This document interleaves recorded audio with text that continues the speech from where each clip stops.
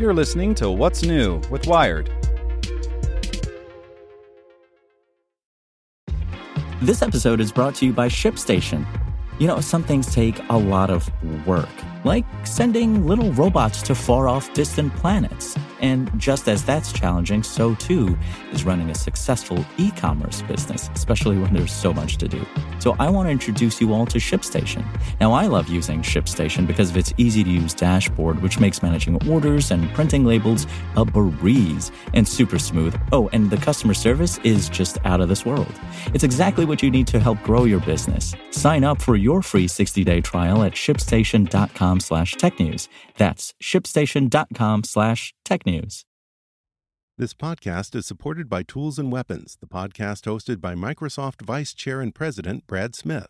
Each episode features insight you won't find anywhere else from the center of the conversation surrounding emerging technologies like AI.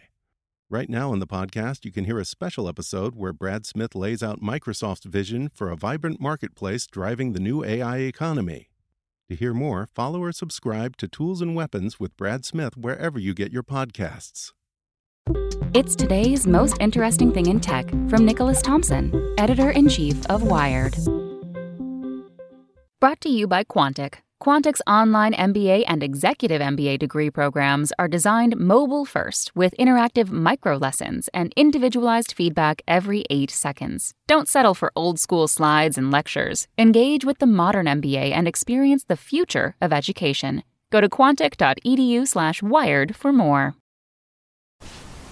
The most interesting thing in tech is a story about how artificial intelligence is being used at hospitals and what that means for all of technology and how it's developed. Stories about a technology called Sepsis Watch. It monitors a bunch of data signals to determine what patients are most at risk of sepsis. So it looks at all the information the hospital has available. And it's pretty good. It's pretty good at identifying when somebody might face that terrible risk. But a couple of questions came up. So first, the nurses are alerted when a patient under their care is at risk, and they're supposed to tell the doctors. But that led to a cultural problem because doctors aren't used to getting direction from nurses. Then there's a second problem. The algorithm, as is the nature of most artificial intelligence, can't really explain why it got the answer. It's not like it's looking for a bunch of keywords, and because it saw a certain keyword, it gave a certain diagnosis. It's weighing a whole bunch of factors. It's doing things that we can't process and understand. That's the whole point of artificial intelligence, but it means that when the doctor asks or the patient asks, there isn't a good explanation. So the nurse or the doctor can make something up, but nobody really knows, and that's complicated to deal with. Would you rather have information that is more likely to be accurate but can't be explained? Or would you rather have information that is less likely to be accurate but can be explained? It's a genuine trade-off. But the most important point is a bigger one. It's not about sepsis or about hospitals. It's about technology in general and about artificial intelligence. The point is this: sometimes implementing the technology is not about the technology. It's about the culture. It's about the interface. It's about how it integrates into workflow. And so with AI, the most effective uses won't just be where there's the best science, the best tech, and the best data.